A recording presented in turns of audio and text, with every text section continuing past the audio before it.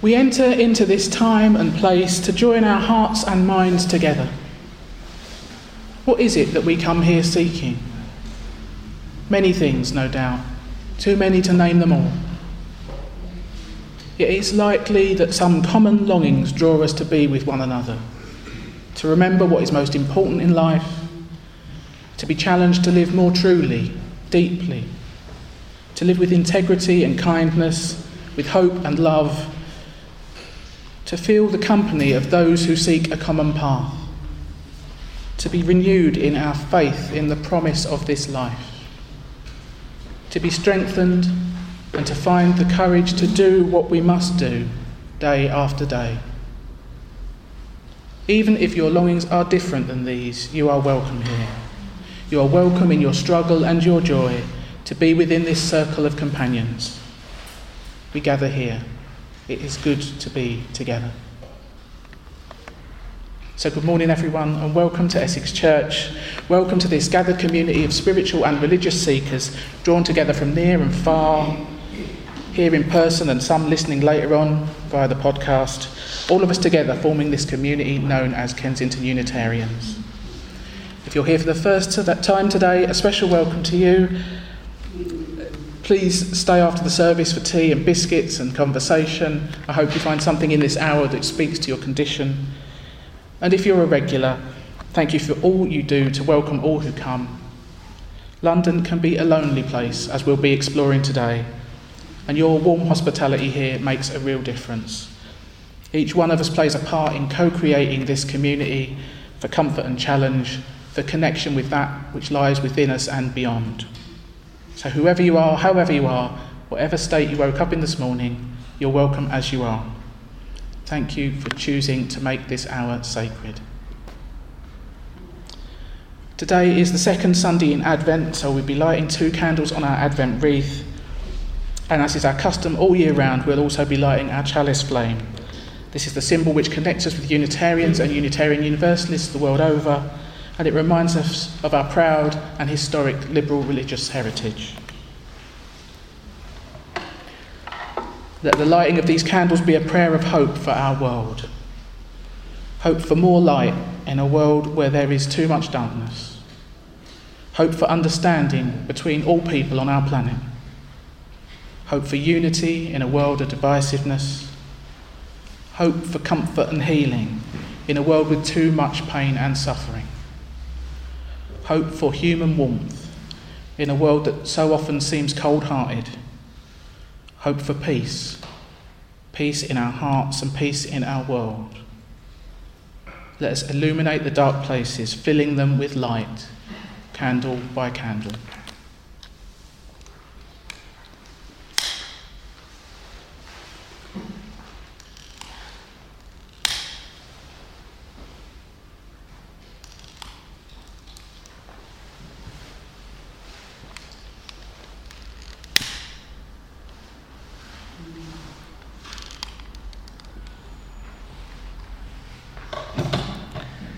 In the darkness, we light a candle of hope. In pain, we light a candle of forgiveness. In loneliness, we light a candle of warmth. In gratitude, we light a candle of thanks. In wonder, we light a candle of praise. So may our separate lights become one in this hour, that we may be nourished by its glow and reminded of our essential unity.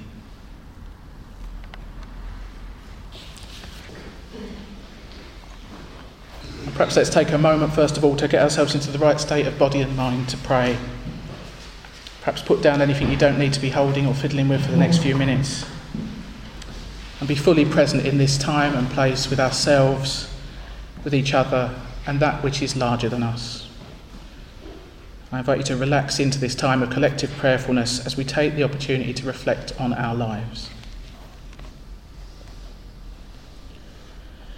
Spirit of life, God of all love, known by many names and in many ways.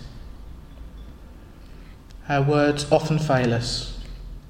Our minds fail us when we ponder the enormity, diversity, complexity, wonder and beauty of this universe and our world.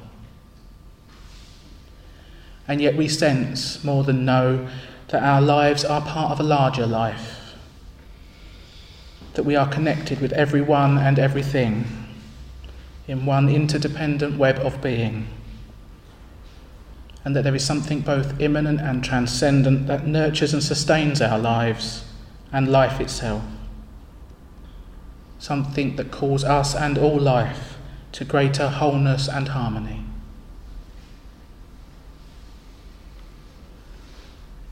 We give thanks this morning for all the gifts and blessings of life, for this day, for the beauty and wonder and mystery, for our family and friends, for health and work, for opportunities to learn and love and grow,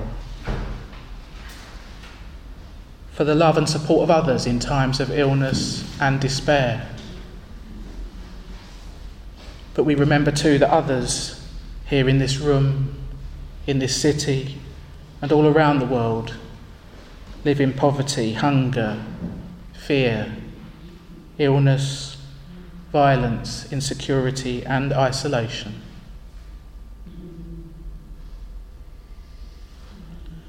Let us pray particularly today for those who are lonely, some of whom are shut away in solitude, and some of whom are in our midst this morning. Those who feel alone and companionless, those who want to share their lives but can't, those who long for fellowship and human warmth but are denied. Let us pray for the perception to recognise the lonely, the sensitivity to respect their boundaries and their pain, the love to include them in our lives and ours in theirs if that is what they want. But let us pray for the awareness to recognise and acknowledge our own loneliness too, if that's how life is for us right now, and the courage to reach out to others if that is what we need. And should we have deepened another's loneliness through unkindness, thoughtlessness, or coldness of heart, may we turn again towards them with openness and a new resolve.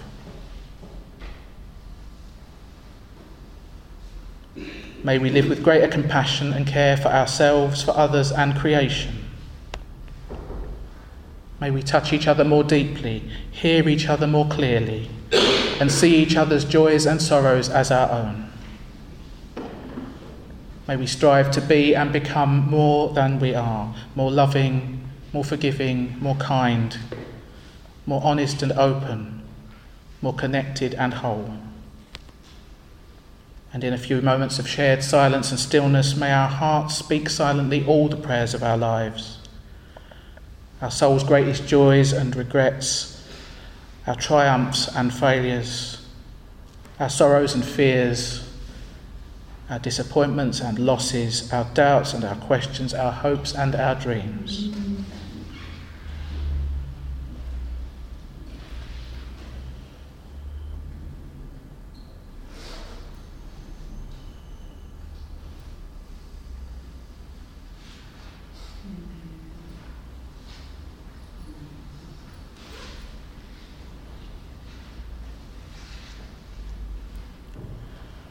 As this short time of prayer comes to a close, we offer up our joys and concerns, our hopes and our fears, our beauty and our brokenness, and call on you for insight, healing and renewal. As we look forward to the coming week, help us to live well each day and be our best selves, using our unique gifts in the service of love, justice and peace. Amen.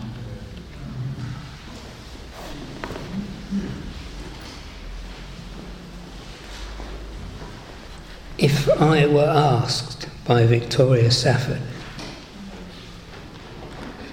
if I were asked to confess my faith or my beliefs out loud, and I was scrambling for some place to begin, I would start in the desert, in the lonesome valley, and say that first of all, and ultimately, we are alone. The only certainty is mystery.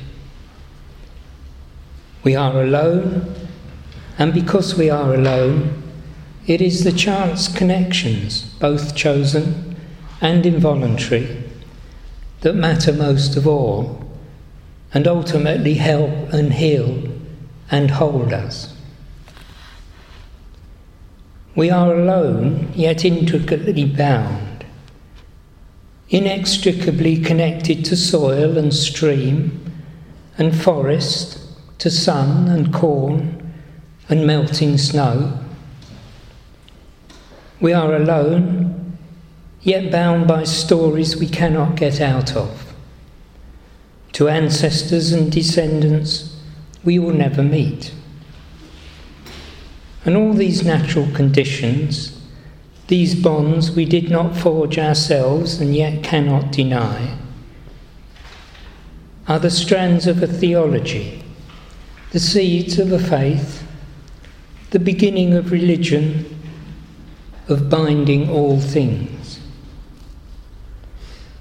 When I say God, and sometimes I do, because sometimes there is no other metaphor, no other symbol, no other poetry, no other offering. When I say God, I mean that place of meeting, that place where solitudes join. The space between my hand and that dogwood, the space where the tiny feet of the ant brush the dry dirt beneath her, the space between Mercury and Venus, between electrons, which we unblinkingly believe in without seeing. God is the space in between, the bridge between solitudes, the ground where we meet, you and I, or any two, by grace.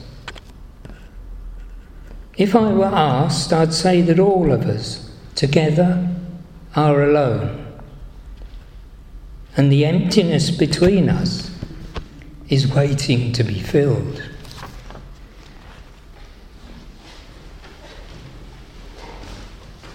Sufficiency by Elizabeth Tarbox. There is a limit to how much awe I can feel, even when I'm standing on a beach at dawn with all that religion means to me rolled out before my wandering eyes. There is a limit to my acquisitiveness. I have more than enough stuff now. I have all the things I could possibly want to make my life comfortable. I have plenty of belongings. Thank you. But love, oh God, there is no limit to my longing for love. Love is so elusive and so precious and doesn't follow any rules. I can't make people love me or keep their love once I have it, or invest it in the bond market and draw on the interest. I can't catch love in a bottle and look at it in the afternoon when I'm lonely. I can't get love on demand with a bank card.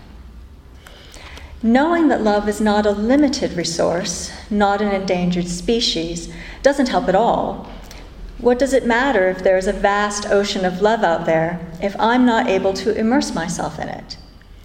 If I'm locked up in here without a drop of that ocean's moisture to bless me? Here's what I can do. I can be open to the possibility of love. I can recognize love when it's offered. I can be vulnerable, knowing that those who dare not risk giving are not able to receive.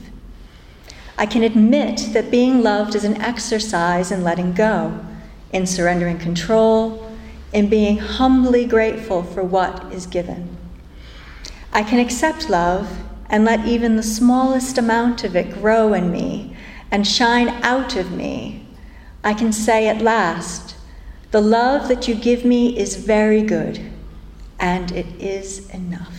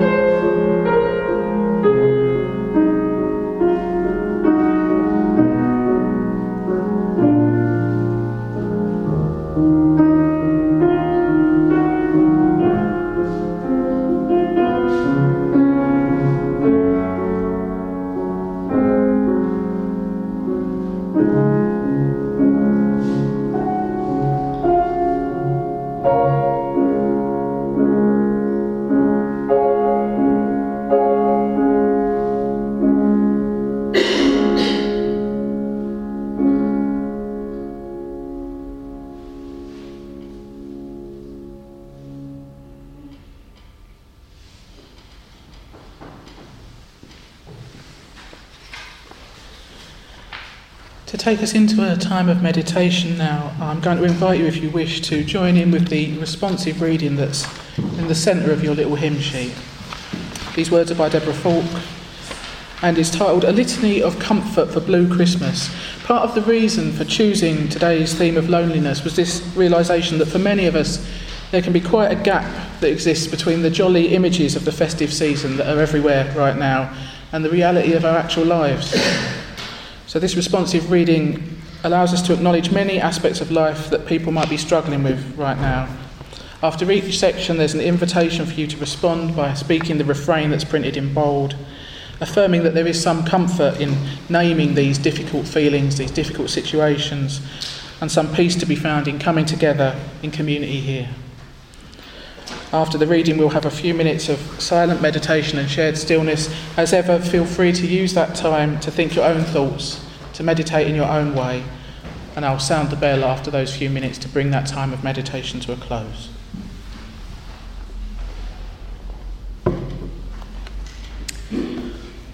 All around us are bright lights and merry messages, yet in our heart not all is joyful. There is grief with the loss of relationships, those we love no longer with us because of death, those we have loved who are estranged from us, those we love yet experience a diminishment of intimacy. There is grief with the loss and change of relationship, grief bittersweet, for it is a consequence of the presence of love. This season brings forth many feelings. We find comfort in naming these feelings. We find some peace in being together. All around us are bright lights and merry messages, yet in our heart not all is joyful. There may be pain in our bodies, physical pain as a natural outcome of ageing, physical pain that presents itself in illness, pain in the body that forces us to change and imposes limitations. Pain, bittersweet, for physical experience includes both pain and pleasure. And this season brings forth many feelings. We find comfort in naming these feelings. We find some peace in being together. All around us are bright lights and merry messages, yet in our heart not all is joyful. There may be anger and regret with the memories we hold, anger with past experiences of hurt or abuse, regret of our own actions that may have caused hurt to others, anger that life has not turned out as we imagined, regret for what we might have said or done. Anger and regret, bittersweet, in presenting the possibility for healing and forgiveness. This season brings forth many feelings. We find comfort in naming these feelings. We find some peace in being together. All around us are bright lights and merry messages, yet in our heart not all is joyful. There may be uncertainty that accompanies transition and change, uncertainty of what the future may bring with changes, uncertainty of direction or purpose after retirement or change of vocation, uncertainty when changing residence by choice or necessity, uncertainty, bittersweet, for change a constant in life lets us know we are alive, and change along with this season brings forth many feelings. We find comfort in naming these feelings. We find some peace in being together. All around us are bright lights and merry messages, yet in our heart not all is joyful. There may be a sense of hopelessness. Hopelessness in the face of so much violence and suffering. Hopelessness with attempts to heal our aching world and ourselves. Hopelessness in witnessing what we have not managed to accomplish. Hopelessness, bittersweet, for its longing reminds us of our capacity for hope and the human spirit's tenacity and courage that rest deep within each of us as this season brings forth many feelings. We find comfort in naming these feelings. We find some peace in being together. All around us are bright lights and merry messages, yet in our heart not all is joyful. There is loneliness. Loneliness when we find ourselves alone after being long partnered. Loneliness when we are separated from loved ones. Loneliness when we move to a new community and struggle to find our way. loneliness that never seems filled even with good company, loneliness that is an ever-present aching in the heart, loneliness bittersweet, for it is felt only when we have known connectedness, and this season brings forth many feelings. We find comfort in naming these feelings. We find some peace in being together. All around us are bright lights and merry messages, yet in our heart not all is joyful. We know grief and pain. We know anger and regret. We know hopelessness and loneliness. We know all these feelings. We name them, we live them, for such is the human experience. That love presents us with the possibility of being hurt and with the grief of loss. That connection holds the potential of loneliness and uncertainty. That forgiveness can begin to heal anger and regret. That being alive is a courageous act in which we engage all of our emotions. And this season brings forth many feelings.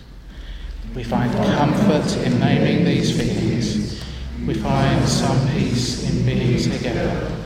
So let's put down our papers now, get comfortable in our chairs, and taking that sense of comfort and peace with us perhaps, let's settle into a time of companionable silence now.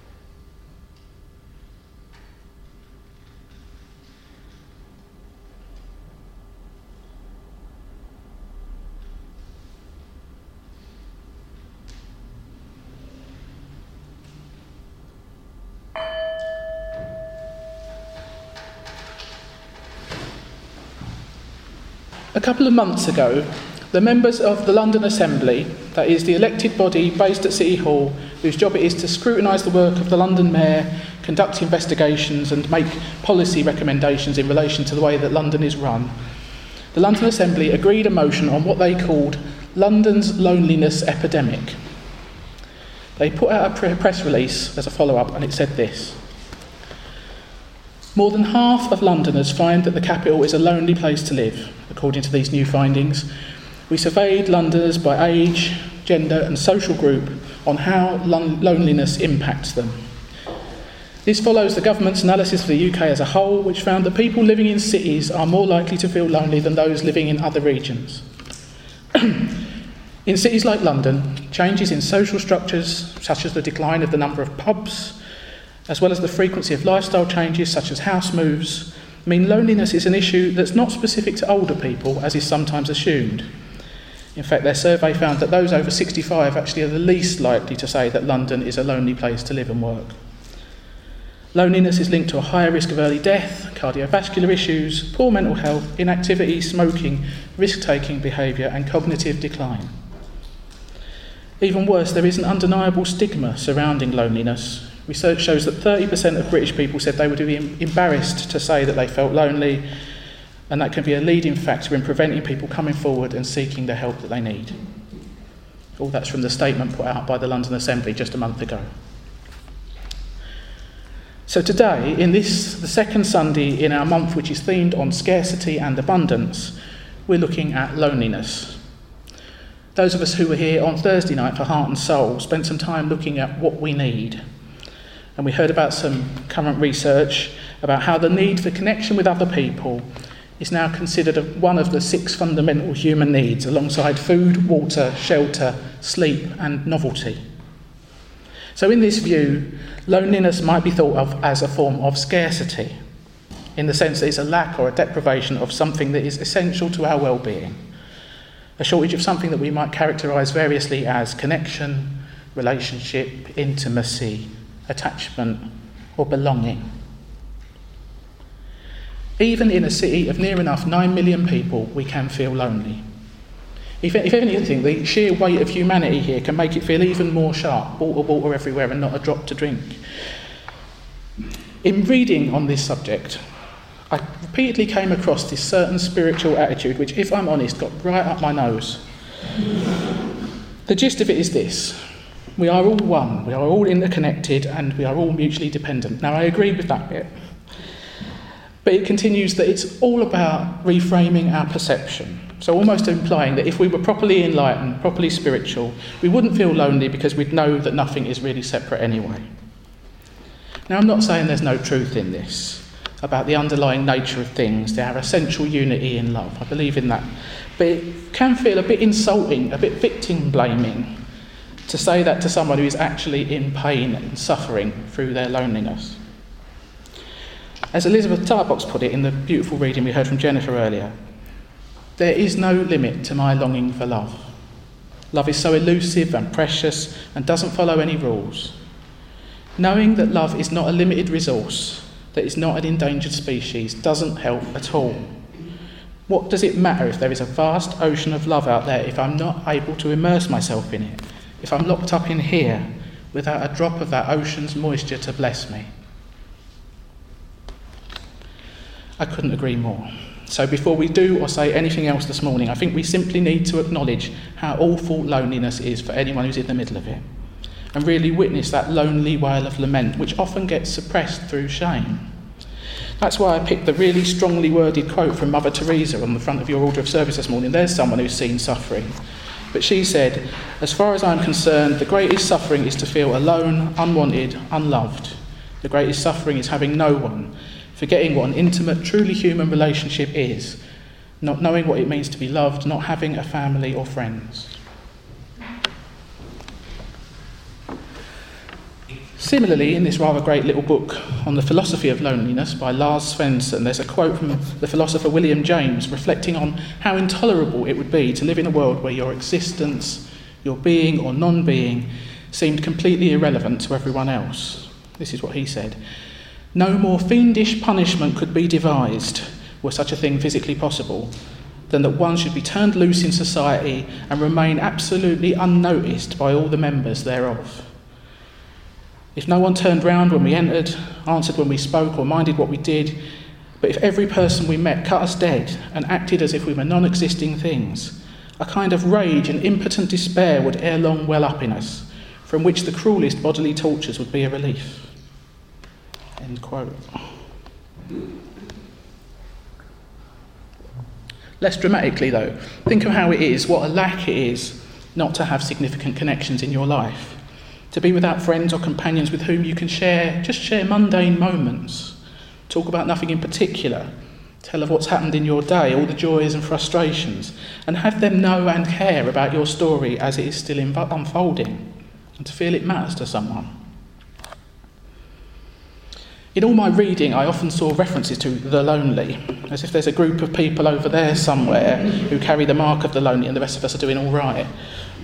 Of course, loneliness is an emotion or a state of being which comes to most of us, at least occasionally, though for some it is a more persistent and demoralising thread throughout life. At any given moment, it might seem that there are the haves and the have-nots when it comes to meaningful connection, and perhaps we might become even more aware of that disparity at times like this, in the run-up to Christmas, when our culture is awash with images of happy families and domestic bliss which draw attention to what we might lack in comparison to these ideals. Philosophers talk about 3 different sorts of loneliness: transient, situational, and chronic. Transient loneliness is the sort that might just come upon us at any time for a moment, out in a crowd of thousands, or stuck at home alone when everyone else seems to be enjoying themselves. Situational loneliness has some identifiable external cause and tends to last a bit longer. It might come as a result of a bereavement or a breakup. It tends to last for a longer period, maybe months or years after the initial triggering event.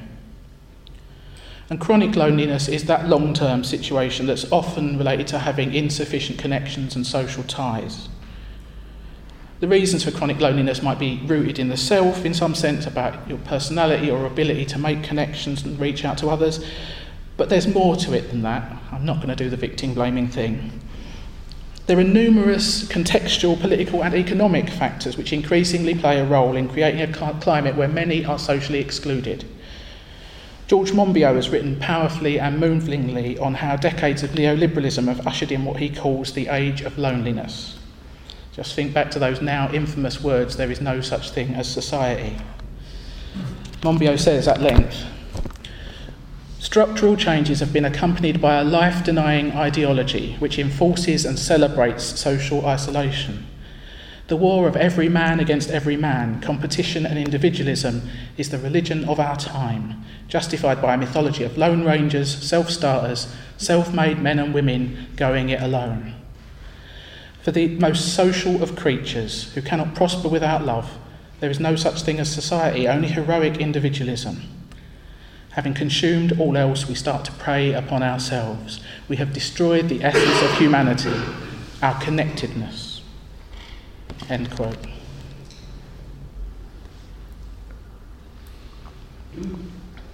In a world of job insecurity, short-term or zero-hours contracts, a world where relatively few people can expect to stay put in one place for very long to put down roots, where working hours are often long and antisocial, and shift patterns are such that it's hard to sustain regular social commitments, and where those out of work are hit by the lack of affordable places to meet and make connections, and all those other life constraints that come along with being under financial pressures in a time of austerity. I'm thinking particularly of those whose disability living allowances have been cut, limiting their mobility and keeping them isolated. Given all that, the findings of the London Assembly are unsurprising. Loneliness and alienation will result. And the Catholic theologian Gerald Arbuckle has written at length about this political aspect of loneliness.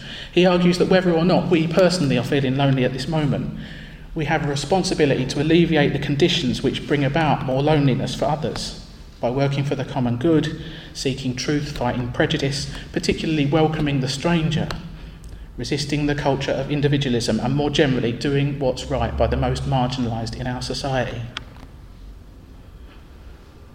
Whatever the root cause of loneliness for a person, whether it's situational, structural, or rooted in the self somehow, it can lead to a vicious cycle that's hard to break out of. The more pressing and desperate our need for connection, the more it can cause others to back away from us. And the more we experience such rejection, the more likely we are to misread social cues and learn a sort of pessimism and give up. Someone who's trying to offer practical tools for people in this situation is an author called Kira Asatrian. She's written this book. The book is better than the title, I would say. It's called Stop Being Lonely. To me, that sounds like you're telling off someone who already doesn't need kicking while they're down. She makes the simple but astute point that loneliness is not a lack of people, but a lack of closeness. That's why you can feel lonely in the middle of a crowd or in the middle of a city of 9 million people. So this book gives you approximately a recipe for closeness. The author says that closeness consists of two aspects, knowing and caring, and at the same time being known and being cared for. It has to go both ways. Both knowing and caring are verbs. They're things you do, they're not states you fall into accidentally. They require intentional action. And the good news is that you can consciously work to build closeness with anybody who's at hand and who is amenable to your overtures. By knowing, she says, she means understanding another person from that person's own perspective. And she offers suggestions on how to initiate the deeper conversations which make that level of knowing possible. It's not something that comes naturally to everybody. And by caring, she means being able to feel and show that the other person's well-being matters to you. It's not by trying to fix their problems, but by paying attention, noticing, asking how they're doing, checking in. It sounds simple, but it's something we need to pay attention to. And if you're stuck in a lonely place, as I certainly have been at times in my life, the practical hints and encouragement in this book might nudge you out of that lonely place. So that's a recommendation from me. And even if you're not in a particularly lonely place right now, the advice on how to cultivate greater closeness in the relationships you already have might be something that's useful to you. There's a lot more in there than I can pass on today. I only have one quibble with it, which I will mention in passing. The author's a bit down on technology. She suggests that technology is a cause of loneliness. But I'd argue that prior to being able to engage in knowing and caring for others, as she suggests, you need to be able to have contact with others. And there are plenty of people through no fault of their own who are physically isolated, stuck at home, maybe due to illness or disability, neurodiversity or economic factors. And for those people, I would say technology can provide a valuable alternative channel through which to connect with others. That's my only gripe. In a sense, as Victoria Safford said in the reading that we heard from Brian earlier, we are all ultimately alone. But making meaningful connections with ourselves in solitude, with others in community, and with God or something beyond, however we may conceive of it, making these meaningful connections is truly a religious act. As Safford said, when I say God, I mean that place of meeting, that place where solitudes join. God is the space between, the bridge between solitudes, the ground where we meet, you and I, or any two, by grace. All of us together are alone, and the emptiness between us is waiting to be filled. So if you're already blessed with connection and closeness, then treasure it and maintain it. Consider what you might do to nurture and deepen the web of relationships you already have. And if you're not so blessed in this regard, then lament if you need to. Let yourself be sad about it. But think about reaching out too. Think about trying something new to connect and find closeness. Ask for what you need. And perhaps as we each return to our daily lives, every one of us can reflect on the part we might play to help create a less lonely society through the choices we make, both personal and political, in the week to come. May it be so for the greater good of all. Amen. In the words, music and quietness of this hour's worship, we have found connection with each other, with the source of hope at our own being's core, and with the great mystery from which all being flows. So in the week to come, as we return to our daily lives, may we remember this precious sense of connectedness, and know that we leave this sacred place with an inner light, a light to bless us and guide us through whatever the coming week may bring, and through all the unknown gifts and challenges of the days to come. Go in peace. Amen.